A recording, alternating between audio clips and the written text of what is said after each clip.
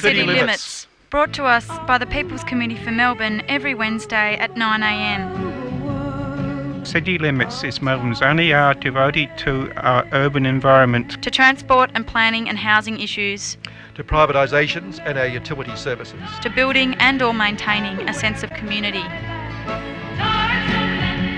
855 on the AM band, if we can hear it through the noise and find it through the smog. City Limits.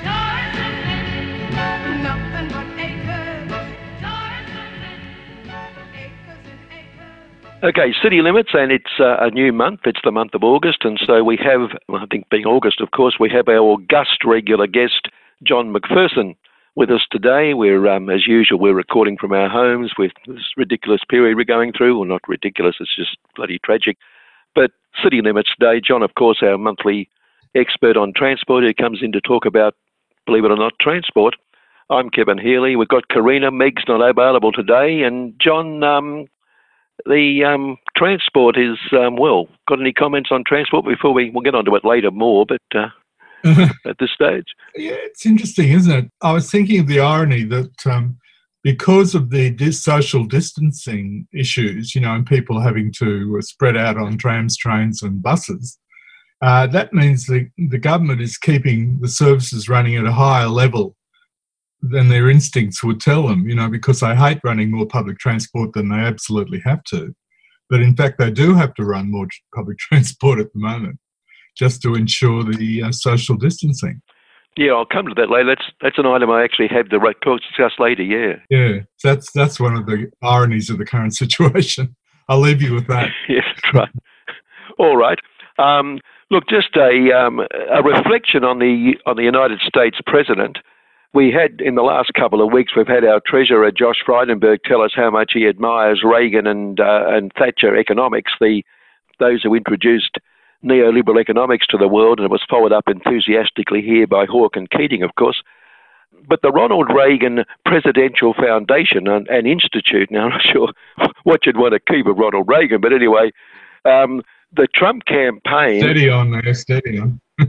Yeah. The Trump campaign has a fundraising appeal, Trump Make America Great Again Committee, a joint effort of the Trump campaign and the RNC, which is the Republican National Committee, and they're offering two commemorative coins, one engraved with Reagan's image and the other with Trump.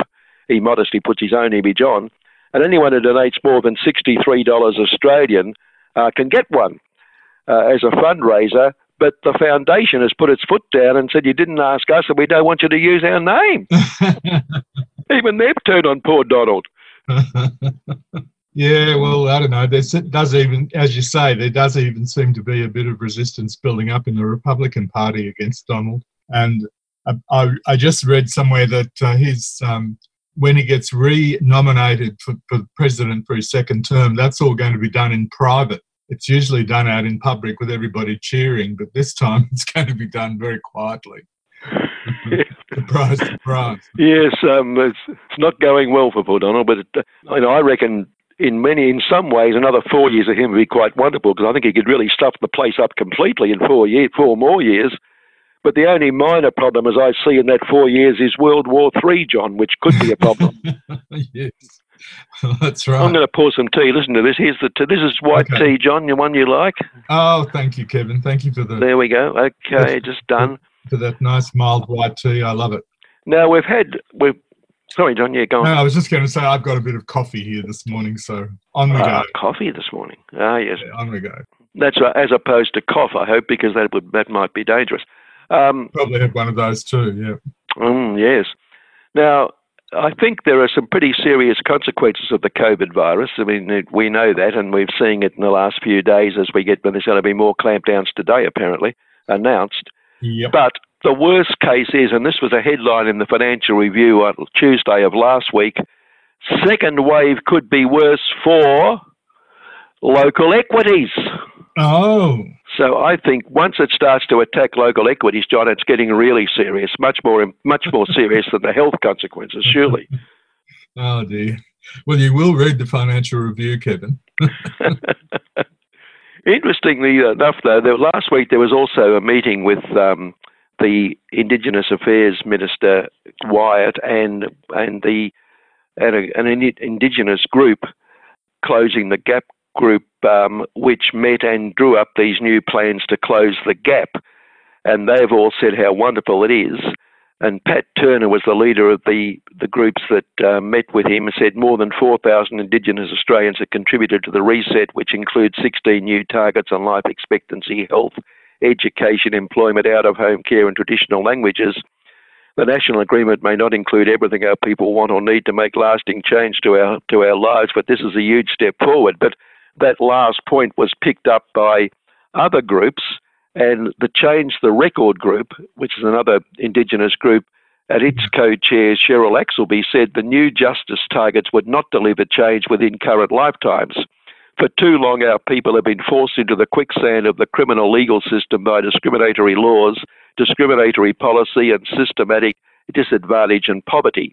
Governments had an opportunity in the new Closing the Gap agreement to give our young people a future. Instead, they've chosen lazy politics over the lives and futures of Aboriginal and Torres Strait Island peoples. The new targets call for the rate of incarcerated Aboriginal and Torres Strait Islander adults to fall by at least 15% by 2031, and for the rate of children aged 10 to 17 to fall by 15%. Now, that 15% in the next 10 years isn't really a massive target, I wouldn't have thought. No, it seems very, very moderate, to put it. And there's also cuts in out of home care, etc. Change the Record slammed the delay by First Law officers. Senior Indigenous leaders, including Noel Pearson, who's seen to be on the conservative side of Indigenous affairs, Professor Megan Davis and Roy Archie said the Coalition of Peaks group lacked a mandate, that's the group that met with the government, right, and therefore does not represent the views of Indigenous Australians. They go on to say, anyway, it's, but it's the old story, and you're getting the same sort of phrases. The Victorian Minister Gabriel Williams said, our collective track record on closing the gap falls short of expectations. It's time we did something different. For the first time, Aboriginal community, and this is all going to happen, but we've heard that so many times.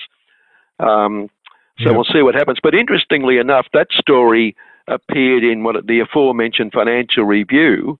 Yeah. But the Herald Sun ran a story on the same thing, in which all it did was quote the minister and Pat Turner, blacks, etc. So the Herald Sun story didn't mention any of the criticism that came from the other groups at all in its coverage of it. So that's interesting, isn't it? So it just stuck to the very mainstream line. Yeah.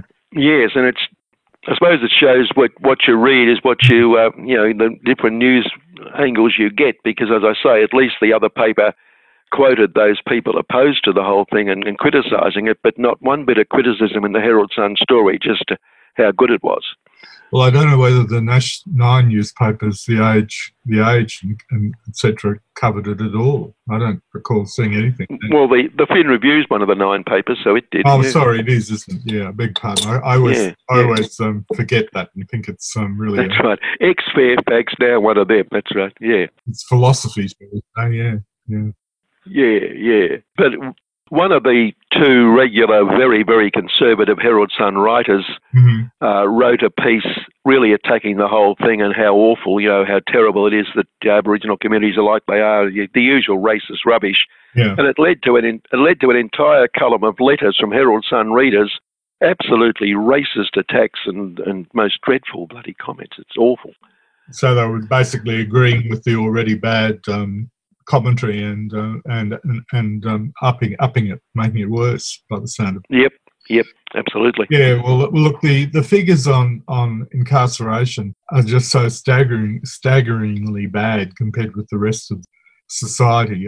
You've got to, there should be an emergency declared in this area, really.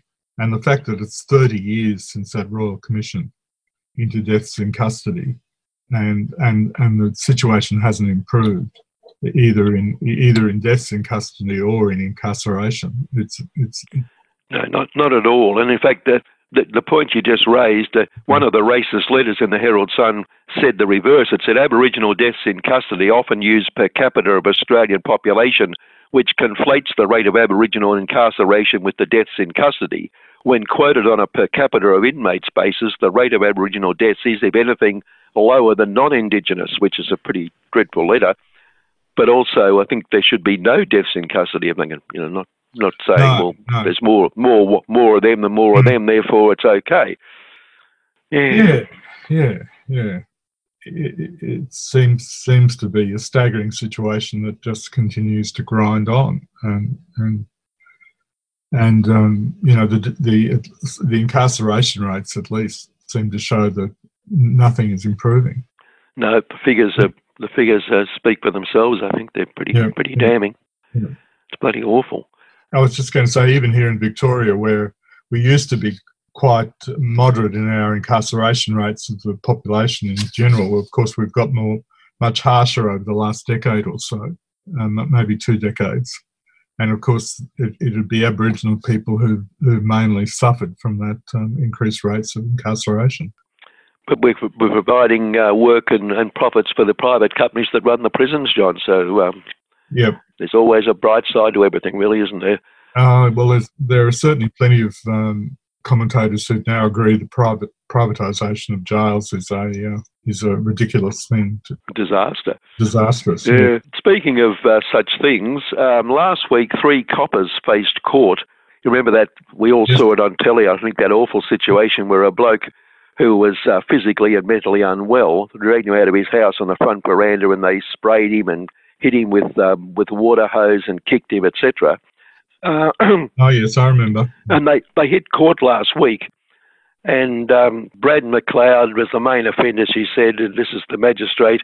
But the trio had contested the allegations, claiming they were performing their police duties when they pepper sprayed, punched and hosed the man, only known as John, in the face at his Preston home in September 17.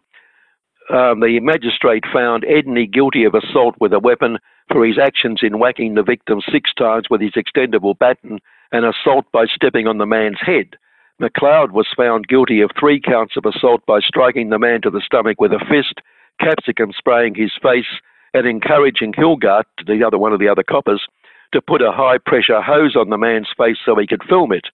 Miss Lambie, the magistrate, said Hilgart was guilty of assault for his inhumane spraying of water into John's face as if washing a car. The magistrate said she was horrified by CCTV footage of 6 policemen restraining the vulnerable victim in his front yard. It is not because it is criminal behaviour, but it is terrible, terrible to watch. John was physically and mentally unwell. He was also withdrawing from opioids when they offended against him. He was outnumbered by 6 armed officers, and he was either on the ground or restrained by handcuffs during the assaults. He was also affected by capsicum spray. She said the community expected more from its serving police officers. They committed crimes that they are entrusted by the community to detect and control. Their offences breach the public trust which the community places in police. Now, after all that, you'd think, well, they probably went off to jail, didn't they? But in fact, there was no conviction recorded. They got fined. One got fined $3,500, and a couple of the others $1,000. And they promised to be of good behaviour for a year and not bash anyone else for a year, apparently. But the bloke was a disability pensioner, of course, and they fined without conviction. She said that the court had little work to do in imposing a penalty that would deter the 3 from any future offending, as they had been punished by their suspension from duty. They were suspended with pay, so for God's sake.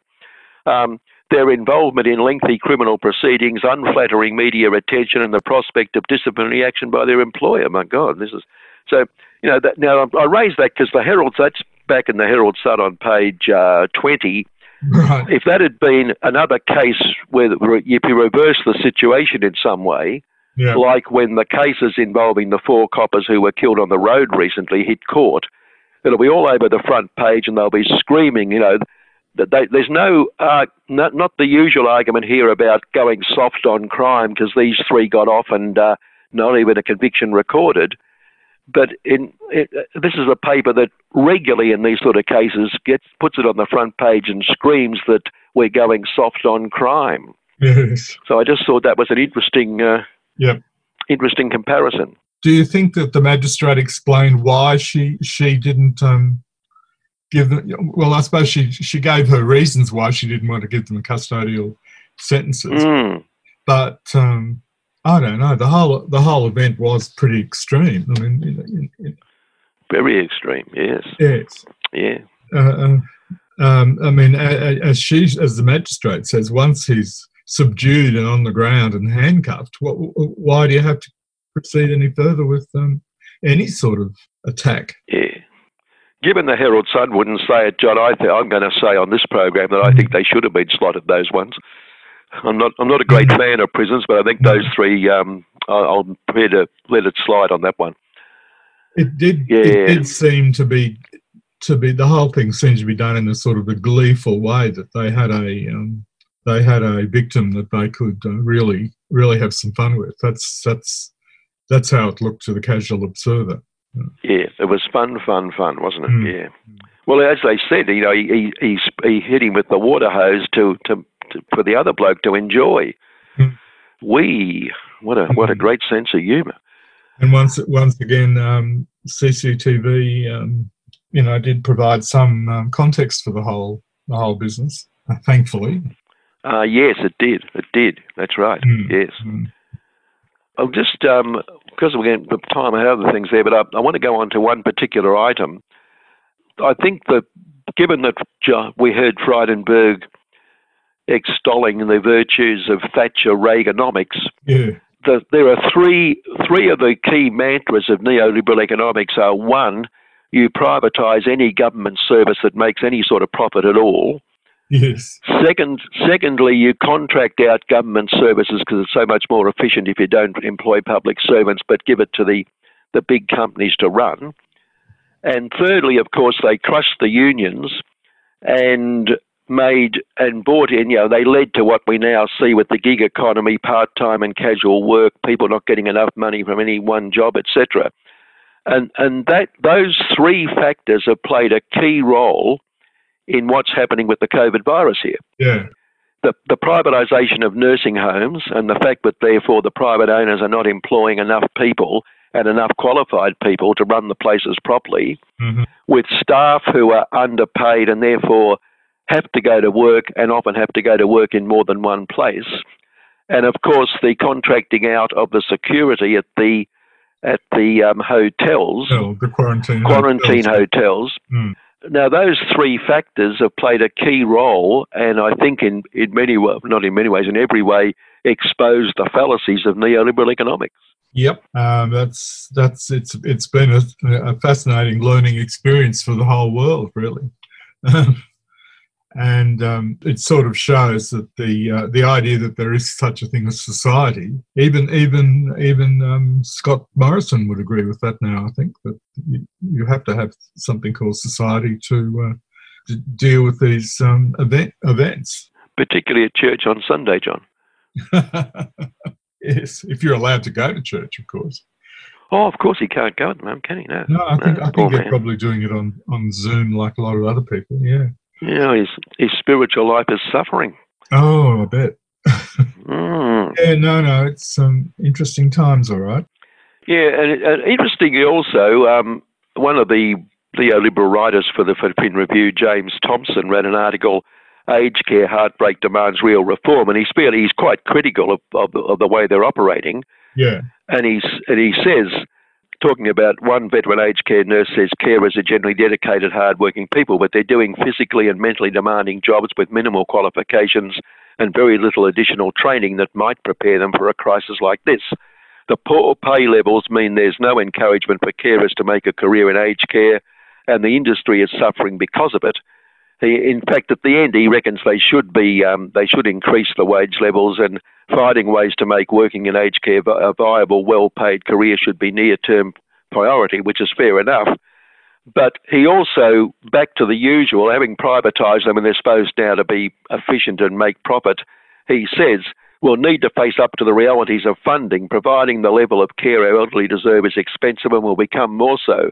Government funding will need to increase and residents will need to pay more where they can if we are to provide the sort of facilities we need and staff them with engaged, qualified and supported workers who feel secure in their jobs, which is all very good. But here we have the privatisation of these groups, and now we're saying when they're in trouble, the government should once again start funding them, which could be an argument for saying, why doesn't the government just take them all over again? Yeah, Yeah, well, of course, it's a bit like the situation with public transport, where we have these operators brought in, the private operators, and that's convenient for the government because there's somebody else to blame when things go wrong in the public transport system.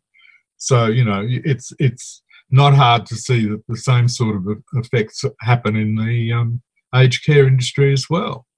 That government puts these things at arm's length when they can, where they can, and that you know, in normal circumstances leaves the government off the hook. But of course, it makes it harder for the government to intervene when they have to intervene, as we're seeing right now, because the government doesn't have the ability or the experience to deal with the situation. And apparently government-run, I don't know if there's too many left, but government-run nursing homes and aged care facilities do have adequate staff, and they haven't suffered like the private sector has in this thing. So, well, we're told that's the situation in Victoria, that there are more government-run nursing homes here apparently than most other states, and so the situation would have been worse here if there'd been more private nursing homes. Yeah. So yeah. Interestingly enough, I mean, that article I just quoted from Thompson at no point, though, refers to the privatisation as being a problem. Oh, no. And indeed, the Herald Sun had a 2 or 3 page special last week, special investigation into aged care shame, which was a much more shallow article, naturally being in the Herald Sun.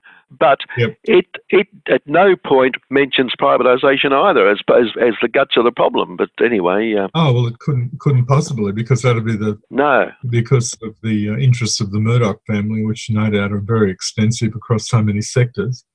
A thing that occurred to me was, you know, that the staff of nursing homes are mainly female, and I don't know, to some degree, I think we're relying on the goodwill of generally, you know, well-disposed women to keep these places going, you know, without the staff having enough support, without enough staff, you know, all the things, you know.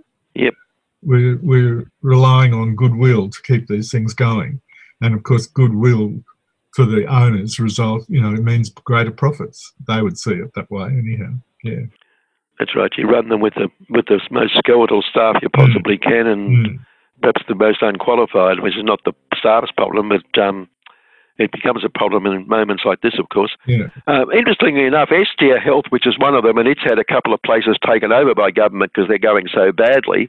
Yeah. And incredibly, the day after they were taken over, the headline, Estia Health shares rise despite aged care crisis. So the shareholders are making more money. It's wonderful. Oh, a more predictable income stream, perhaps. Yeah. Hey, Kevin, I think we need to take a bit of a break here. Move on, make a break. I agree with you. About to say, let's take a break, and we'll come back and we'll even talk some transport, John. I think we should. Okay. You're listening to 3CR Community Radio, Melbourne's voice of dissent. 3CR Community Radio, 855 on the AM dial, streaming live at 3cr.org.au or on 3CR Digital in Melbourne.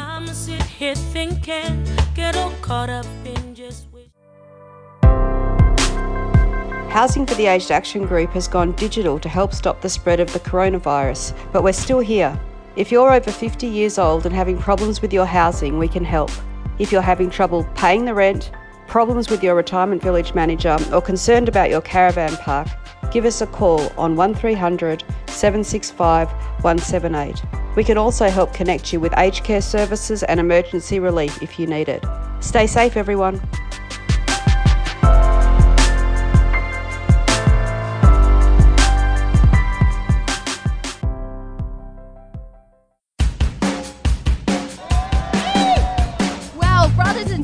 What a show of strength we've got here today.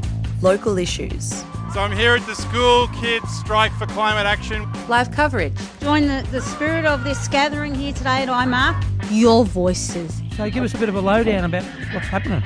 There's about 250 people here at the moment. Community struggles. We're now in front of the Tundaminawaya Maulboyheenner Monument. I'd like to thank Community Radio 3CR, who for the last decade has been broadcasting here Feed Radical Radio. Your membership is vital. A few hundred people about to pass us right now. Lots of young people standing up for their future. Subscribe today.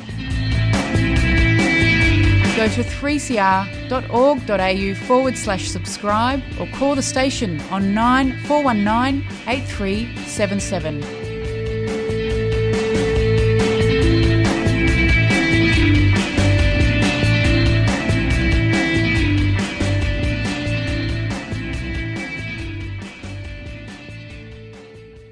Okay, back on City Limits, and it's Transport Day, John, and you raised a matter earlier about the fact that they're having to run more trains because of the coronavirus and the need for distancing.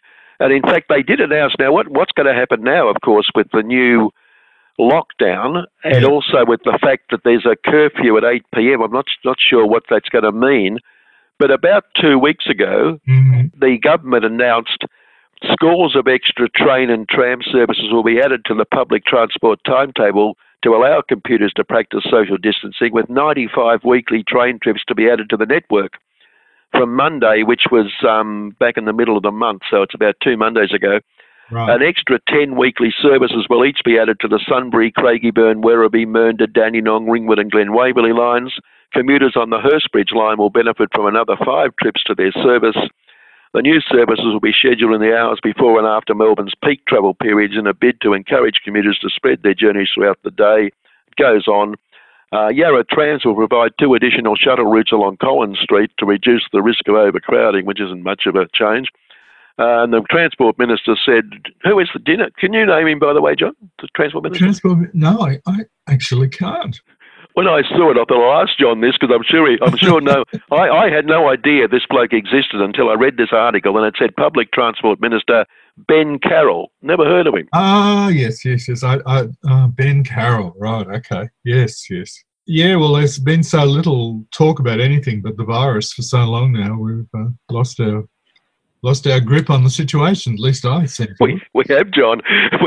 Anyway, Ben said we're giving Victorians the options to travel outside of traditional peak hours and practice better physical distancing, keeping us all safer. We're grateful to our frontline public transport staff for keeping Victoria moving during the pandemic, which is true, and they've done a great job. These changes will keep them safer as they do essential work.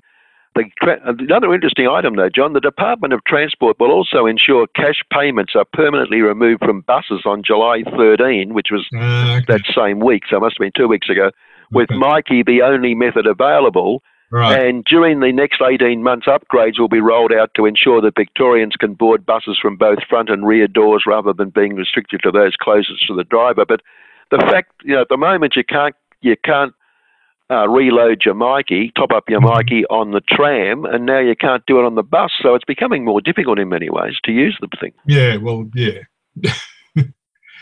government has worked on the assumption that everybody has a digital life for a long time, really, frankly. And that's part of the reason why the education about the virus situation has been so patchy, because the government assumes that everybody can go and look at their computer and find out what's happening. And it's just not that easy. And that's showing up again in their assumptions on Myki. And of course, they're adding in these extra 10 services a day. Is it 10 services a day they was talking about, or 10 services a week? No, I think it's a day. Scores of extra tram. an extra 10 weekly services. Yes, 10 weekly. Well, that's one. That's two. That's 1 point something a day. 2 every workday. Yeah, 2 every workday. Yeah. Well, that basically is their their usual pathetic tokenism. To claim that's any sort of improvement, even in the current situations, is pure tokenism, really. And given that since then there's been further clampdowns and lockdowns, exactly, it might be that they'll even start withdrawing all that. Well, I think quite likely they'll say, "Oh no, we won't go ahead with these so-called improvements. They won't be needed now because more people will be staying at home, and everybody will be home in the evening after 8 o'clock." I think they said they were going to continue to run some services after 8 p.m, as you really would have to, because there are workers who are working shifts until till later in the evening who need to get home. You can't get rid of all services. In fact, they should be running no worse than the normal off-peak services across all the train lines, tram lines, and bus services. Really, they really should be criticised if they're starting to cut back on the off-peak services. Yes, we're of course the Upfield line are about to go into the construction stage further up the line, so they're only going to be running to Anstey. Yes, from about now, actually. Yes, well, at least you're getting the trains on the southern part of the line. Yeah, we were closed for a number of days last week with no trains at all. But that was to do the work to allow the turnaround at Anstey, of course, to do that. So, well, I've got a bit of bump here from the government. The turn back at Anstey is going to be moved to Coburg when the upgrade is finished further up the line. And that's going to mean Coburg is going to be able to be a convenient turn back place for services. And it's already got that facility anyway. Yeah, well, we'll hope they don't have to do any work there. It's already there. Well, okay. Well, they're talking in their bump as if they're going to actually move the turn back up the line to Coburg. So basically, what they're saying really is a temporary turn back's going in at Anstey, and then later on, that will be the turn back place will go back to Coburg where it's always been. Yeah.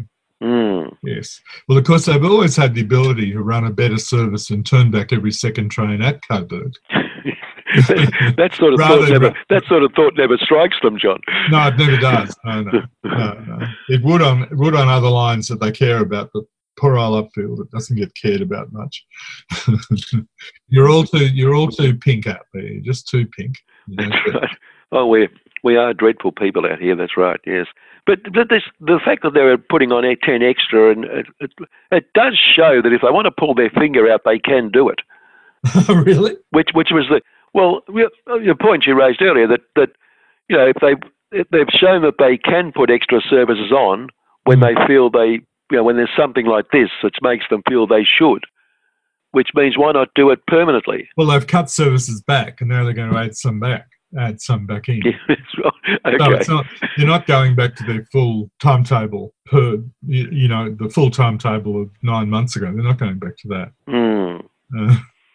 Well, it does mention the Frankston-Sandringham, it says, but Frankston, not sure about Sandringham these days, but Frankston-Dandenong are 10-minute service normally. They said another 10 weekly train will be added to both those lines. But does that? So what you're saying is that that 10-minute service has been cut back in the last few months, presumably.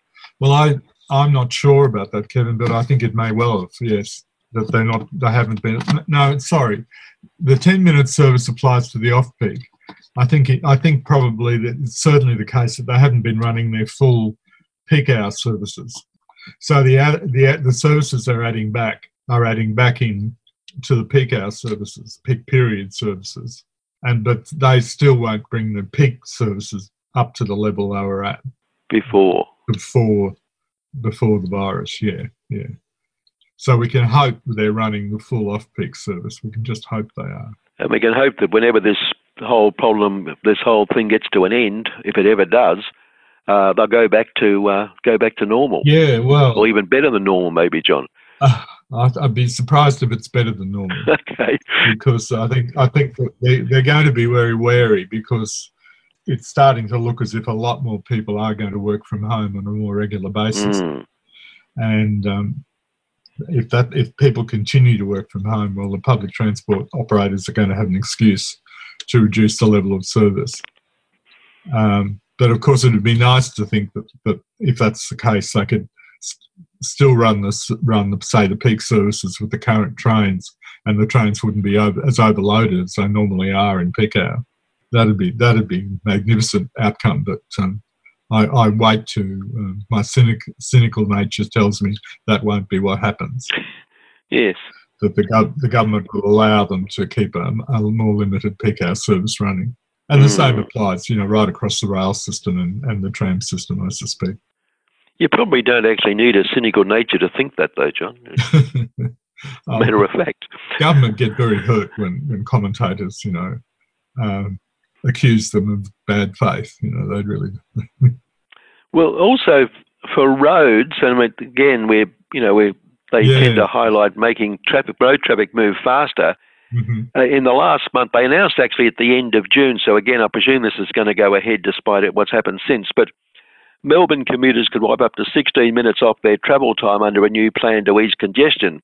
The city's high traffic areas will be targeted in the wake of the coronavirus pandemic to make it easier for people and freight to get around. The government on Monday, which was about 3 weeks ago, announced a $340 million plan to keep the city moving after seeing only a 17% drop in road traffic, although I think that would have dropped since. This was despite directions to stay at home from health authorities. The 5-year blitz will include better live travel time data and more traffic response teams in 3 key zones across the city's west, south, east and east. Suburbs including Werribee, Berwick and Glen Waverley will save an average of 6 minutes during peak hour and up to 16 minutes depending on the time of day, John. And Ben Carroll, again, he's also Minister for Roads and Road Safety, said the boost would save commuters time and money, etc. So there you are. Isn't it magic how they can keep, out of nowhere, they can pull these wonderful programs that are going to make everything so much better for people on the roads. It's magic, Kevin. It really is. Oh, dear. It is, isn't it? And at other times they say, oh, no, well, what can we do, There's so much traffic on the roads and everybody wants to drive their car and it gets all congested.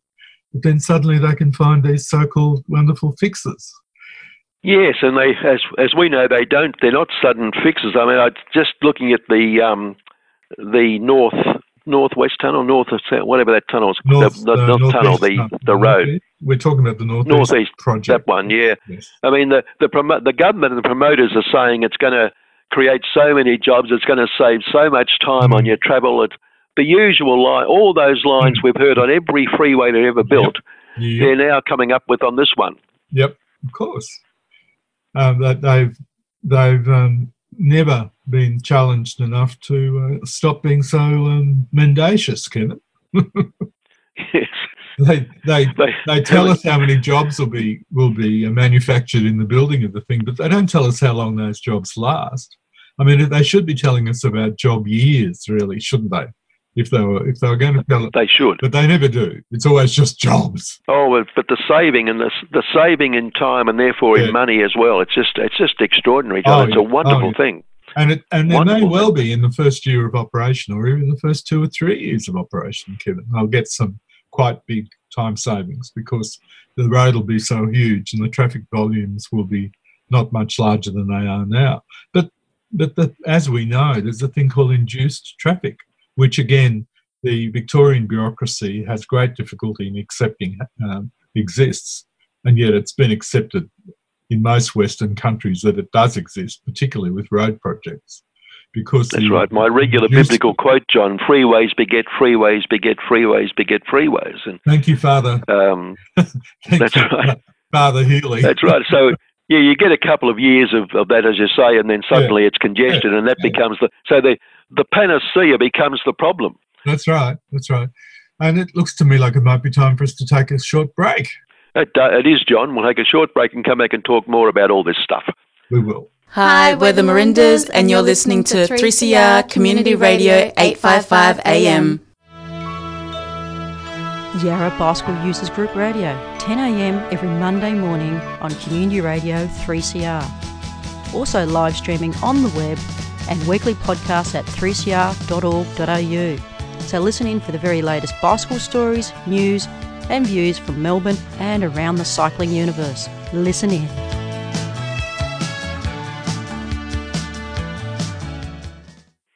Okay, we're back with Kevin Healy on City Limits. We're talking to Transport Guru John McPherson today. And John. Well, so yes, so this induced traffic thing, it's magical in some ways, according to the powers that be in Melbourne. Induced traffic doesn't happen. It's always traffic that absolutely has to flow on the road at that time. So we must provide enough capacity, to meet all the peak hour flows. But of course, in reality, traffic can either choose to not, people driving cars or other vehicles can choose not to travel on the road at that time, or they can choose to travel not at all, or they can choose to travel on some other mode of transport. But no, we have to produce enough capacity in the road system for everybody who wants to travel by car to do it whenever they want to do it, wherever they want to do it. And that, of course, suits the private builders and operators of our road system.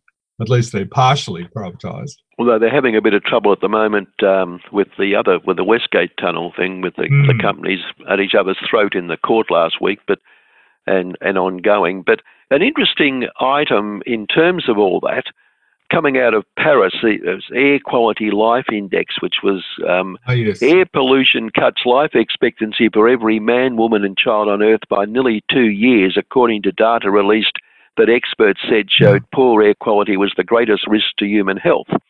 The Air Quality Life Index said as the world raced to find a vaccine to bring COVID under control, air pollution would continue to cause billions of people to lead shorter and sicker lives across the globe. The index converts particulate air pollution, mainly from the burning of fossil fuels, into its impact on human health. It found that despite significant reductions in particulate matter in China, once one of the world's most polluted countries, the overall level of air pollution had remained stable over the past 2 decades.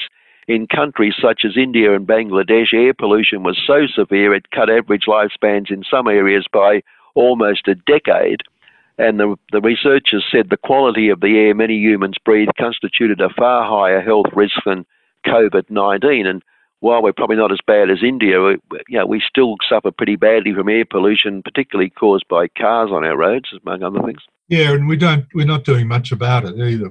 Our pollution control measures for the particularly vehicles on roads is not good. It's fairly pathetic. We don't require our vehicles to use the highest quality fuels. For instance, the diesel fuel that's used in our truck fleets is poor quality.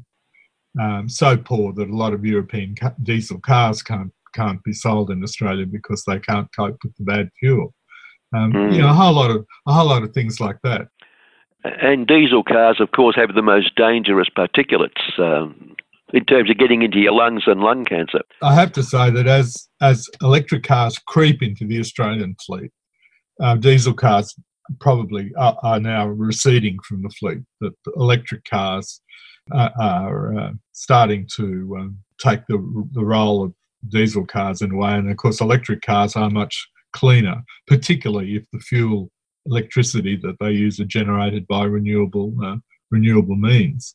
It's a long haul though, because there were 1,062,867 new vehicles sold in Australia last year, of which only 6,718 were electric. So 6718 over 1062867, pretty small percentage, but they're building up, I guess. It's pretty sad, yes. Well, we have a federal government that's making no efforts at all. They're just they're indifferent. So you can interpret their indifference to electric cars as indifference to the health of their population, really. And again, they're more interested in the profits that can be made by the big transport companies, etc., etc. Yeah, and electric cars, of course, will be and would be so much healthier if they used renewable energy. Many of them now are using fossils, unfortunately, too. Yeah, that's what I said 2 minutes ago, Kevin. Yeah. Yeah. Could I point out that somewhere like New Delhi, they discovered when the virus hit there and the traffic on the roads, reduced by some extraordinary amount, that suddenly you could see all the way from New Delhi across the plains to the Himalayas, which nobody in New Delhi had been able to see for the last 40 or 50 years. Didn't know they existed, did they? No. So, those sort of extraordinary things happen. It's been proved, that I think even cities in North America, the pollution load has literally collapsed when the amount of traffic dropped to extraordinary levels, so that they even had to admit, that the virus had one good effect. It had actually improved the air quality, at least temporarily, in so many cities. Yeah, and indeed, it is true, isn't it, that India has much stronger exhaust laws and regulations than we have. I mean, their level of pollution's worse, but their pollution control laws are stronger than ours, aren't they, as far as cars and diesel? I really couldn't comment on that. Thought I read that somewhere, yeah. Yeah, they have lots of those little putt-putt vehicles in their cities, little two-stroke putt-putt three-wheeler vehicles. Which belch out lots of rubbish. Yeah, I don't know. I don't imagine that they're under much control. But they're ideal for being converted to electric operation as well.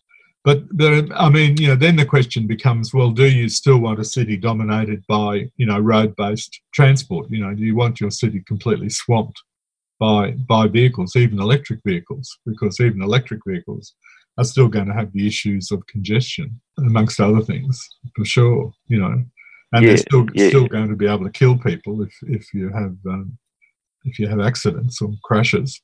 So the electric car isn't, of course, the complete panacea at all, but it is moving things in the right direction, I suppose. But of course, a viable public transport system is the real solution in cities anyway. But of course, the sort of governments we have basically run on the principle that everybody would rather be travelling by car if they could, and really public transport is about dealing with people who can't travel by car. And that, of course, means that it's always going to be less than an ideal public transport system. Except in some of those really strange cities like, say, Zurich, which is probably one of the richest cities in the world. But the Swiss have their own ways of doing things, and they choose to have a very good public transport system. And, even high executives in government and industry travel on the trains and trams with ordinary people. That's with ordinary people, John. Ordinary people. Oh, God. Us. Oh, good God, we can't have that here. No, they stand there in their beautiful suits on the tram, that sort of thing. But on pollution, by the way, with we're talking about pollution coming out of the exhaust pipes. Yeah. There's been a suggestion that because of COVID and the less use of cars, that crude oil might not get back, the global demand might not get back to its peak last year. Mm-hmm. And the story I'm reading says it is a favourite theory of those wishing an early end to fossil fuel use and some others that the recovery from the coronavirus crisis will put the world on an accelerated path to cleaner energy such that consumption of oil may never return to last year's level of about 100 million barrels a day. But then a bloke called Feridun Fasharaki, chairman of respected global energy consultancy Facts Global Energy. Well, I haven't got a lot of respect for them after what he said. But anyway, he says nonsense. He said, nonsense, stupidity has no limits, he said, and it's definitely going to, oil's going to last forever. He's making the point. He said he remains bullish on demand while acknowledging that consumption this year has been badly affected, particularly for jet fuel, petrol and diesel. Oil demand has been hit badly, but there is still huge potential for growth. And he goes on. He says that it's going to last. Demand then would grow by 7 to 8 million from 2023 to 2030, peaking by 35 at about 113 million barrels per day by 20. So he wants it to keep growing until 2035. This is when period we're supposed to be cutting it out. Oh, good. Oh, well, there you go, you see. They're the optimists who, as you say, who think it can go on forever. But there's an argument, of course, that electric cars are a superior beast to a petrol-powered car, and so that there will be, there'll be reasons to transfer to an electric fleet that make it attractive, even apart from it being less polluting and possibly cheaper to run if you take a whole of life costs, all those things. Yeah. So he doesn't seem to feel that there'll be any pressure from the worldwide community to try and deal with global warming, apparently. Apparently not, but he's a respected analyst, so we must respect him, John. Oh, well, who says he's respected? The Financial Review? That's what it's, yes, it says that. Oh, yes, chairman of respected global energy consultancy. That's what it says. Well, there you go. That's right. But look, I don't know, Kevin, I reckon we might be getting towards time to finish up. Close. We've got to go about 5 minutes, haven't we, Karina, I think? You've got 10 minutes. Oh, well, Kevin. Yeah, we've got plenty. Well, I wanted to bring us, John, to the fact that this, the road we talked about earlier, the Northwest Link, or whatever it's called. Northeast, Kevin, Northeast, yeah. Northeast Link, I'll get it right one day. The 4 local councils who were opposing it and taking them to court have all backed off. Yes. On the grounds that they had consulted with government, and they've all been given little lollies and things to handouts to ask them to back off the court case and let the whole thing go ahead. It's a bit unfortunate, I think. Well, it would appear, Kevin, that this was probably the result they wanted. That the whole thing was kabuki theatre. Everybody went through the motions in court, and in the end, the councils got what they were satisfied with, which was very slight, cutbacks in the amount of land that's going to be taken over for this monstrosity, and some money towards improved facilities for their residents of various kinds. But yes, but the thing's still going to be up to 21 lanes wide in certain points, and take up huge, be such a massive incubus. And as we've mentioned before, of course, it eliminates any possibility of ever having a railway line along that route. Yeah.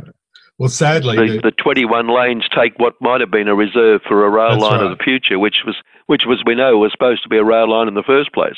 Yep. Well, sadly, the official view has been for decades, Kevin, that the Doncaster Railway wasn't needed. That whatever transport needs Doncaster had could be met by buses, possibly a busway, but buses, yes. So they pretty much nailed it down now. There's no possibility of a railway. Yeah. And up to 36 homes and 100 businesses will be acquired and demolished for the tollway, so people have to pay to use it anyway.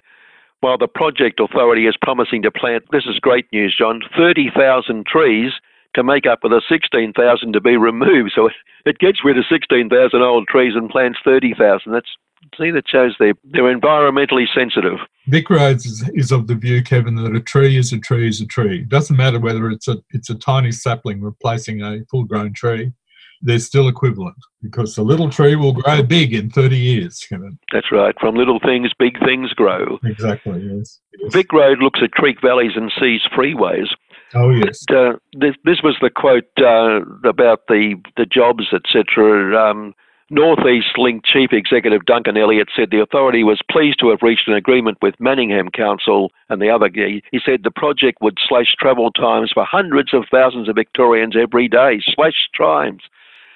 There you are. Oh dear, yes. Well, that's wonderful, Kevin. It of course won't make any difference to those who are staying at home and working from home. No, that'll slash times even more. Well, yes, which is quite interesting. But I don't think the tollway company will find a way to toll those people for staying at home, although they'll be working on it, I suspect. Yeah, and of course the other one, the West Gate Tunnel, where there is some work going ahead, but the main work stopped because of this pollution problem, the contaminated soil. Yes. And it's hit the Supreme Court here because CIMIC and John Holland, they want to be reimbursed for cost blowouts, and they want Transurban to pay it. Transurban wants the government to pay it, and so the court case is sounding pretty complicated. In fact, the judge last week said, "I don't play chess, Mr. Walker." Mr. Walker being the senior counsel for Transurban. I'm not sure I'm the right judge for this case. It was so complicated, but they're all in there fighting each other at the moment. And of course, ultimately, they want the public purse to come up with the money, even though the contract was signed for Transurban to have it done by a certain time. Yeah, it's interesting, isn't it? Even though it was a set price, set time contract, which everybody signed up for in good faith, when it really comes down to the crunch, they all run for the courts and start doing a bit more kabuki theatre in the courts. And I think in the end it will be the government who'll end up picking up the bills, so that none of these companies can scream, we were dudded. Well, let's hope not, but you're probably right. We'll see what happens. It's $1 billion blowout, so Yeah, we'll have to see what happens with that one, but it's... well, that was a figure that they picked up fairly early in the day. I wouldn't be surprised if that figure's risen quite a lot. Well, one of their arguments for the government, which I'm sure they're going to use to try and pass the buck to the government, they claim that the EPA has tightened laws on the treatment of contaminated soil since they signed the contract. So that's one of the lines they're running. Yeah, well, the EPA might say it's just brought the laws into the modern times, of course. Yeah, that's right. And you know, the record of our EPA doesn't inspire great confidence in you either. Well, but they've had a few lumpy projects themselves over the years. Yeah. Well, they're still looking for somewhere to dump it, of course, and they haven't worked that one out yet. Well, any time you get into tunnelling on a big scale, you really do have issues. And there's tunnelling for the Westgate Freeway tunnel, whatever it's called. There's tunnelling for the Metro Rail link, and then of course there's lots of tunnelling out with the North East link. All of them have potential to go bad in various ways. Yeah, I think we're pretty much out of time, John, but we probably need to have a discussion on that broad level of the fact that, there's really a need to stop all this road building to allow public transport to catch up to, half a century or more of neglect, really, and that's an argument we should have at some stage. Yeah. Yep. Well, we're still building roads in Australia, really, the way the Americans built them in the 60s and 70s. I mean, that's when they built huge amounts of motorways. And these days, the Americans are trying to work out how to maintain their motorways and things because they're starting to fall down. Bridges collapsing and so on and so forth. But we're still, haven't even learned that there does come a limit about the amount of motorway you can insert into cities without destroying the cities.